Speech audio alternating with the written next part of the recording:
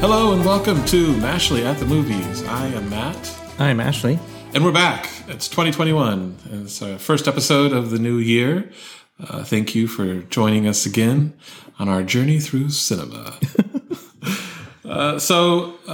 Just a few kind of housekeeping things, So this episode is about a new movie. It came out last month on HBO Max. And so when we talk about new movies, we try not to be spoilery. However, I will caution you that if you don't want to know anything about the movie, obviously maybe not the best idea to listen to us talk about it for a few minutes. So just with that out of the way, we hope you enjoy our little discussion here. The first film we're going to talk about for 2021 is Let Them All Talk. And Ashley is going to let you all know what it's about. All right, so Let Them All Talk was directed by Steven Soderbergh, and it stars Meryl Streep. She plays a successful author, kind of a literary author, and she's going to be given an award in the UK, but she doesn't fly, so she decides to take a transatlantic cruise from New York to the UK, and she decides to invite along with her a couple of old friends that she's kind of lost communication with over the years. One played by Candice Bergen and the other played by Diane Wiest. And she also brings along her nephew, played by Lucas Hedges, who is kind of her assistant. And so, the movie just is kind of about them reconnecting, learning a little bit about their history, their current lives, and what the future holds for them as they cruise across the Atlantic. That's the setup. What did you think about it? So I really liked this movie. It has almost the feel of not a documentary, but of like it's just like, they kind of set the camera loose on some regular people, and you kind of just follow them around on this cruise, which is on I think it's the Queen Mary 2. Fabulous looking cruiser, by the way. You and I have been on a cruise about 8 years ago, and our ship, as nice as it was, right, did not have like a planetarium, or a library. More's the pity. But no, so I mean, it's just really good. Now, Meryl Streep is obviously the star of it, and I like Meryl Streep. I know she's really highly regarded, and I highly regard her. That said, every time I'm watching Meryl Streep, there's always a little bit of me that feels like I'm watching Meryl Streep. You're watching a performance. Yes. And I had a little bit of that here. But Diane Wiest is really good in this sort of an understated role. Yeah. She's really good at doing that. Yeah. And then Candice Bergen, who, it's funny, I never really got into Murphy Brown, her, signature TV show from back in the day. But she's also quite good in this as well. And then, Lucas Hedges, who plays, as you said, Meryl Streep's nephew. No, it's really good performances. I loved the languid pacing of it.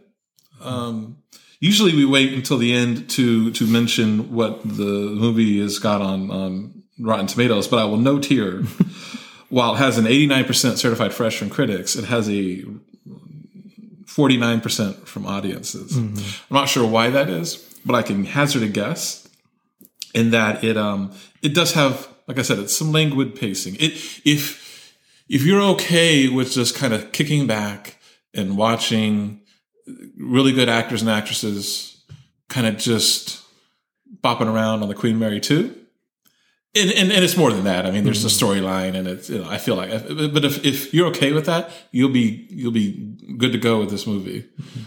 If that's going to bore you, then this may not be the movie for you. Right. Yeah, and happily, I am okay with that. And I feel like, I think I read that a lot of the dialogue, or at least a good percentage of the dialogue, it was improvised. And it kind of has this kind of free form feel to it. It's, it's not a highly structured film. It's very kind of fluid. So I like that about it too. And I agree with you. The performances are all really good.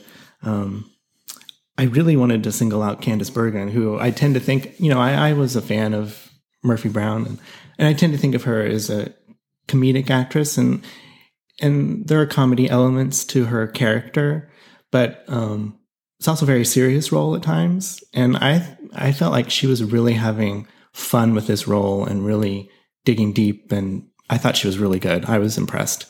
I'm a big Diane Wiest fan. I thought she did a great job here. I think her character is probably the least developed, but still played an important role in the movie, and it's always a joy to watch her.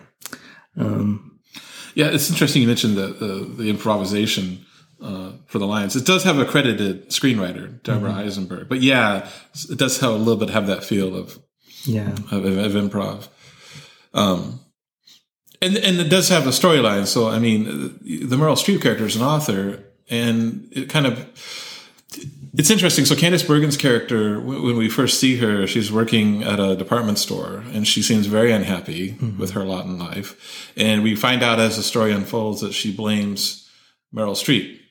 And it's a little, it's interesting. There's elements here of human nature that I think a lot of folks can probably relate to. Maybe not the exact scenarios, but you can understand the human emotions of resentment, of love and longing, and interactions that are awkward or sometimes they're heartwarming, and sometimes you can you can have something you want to tell somebody, but you don't know how. Yeah.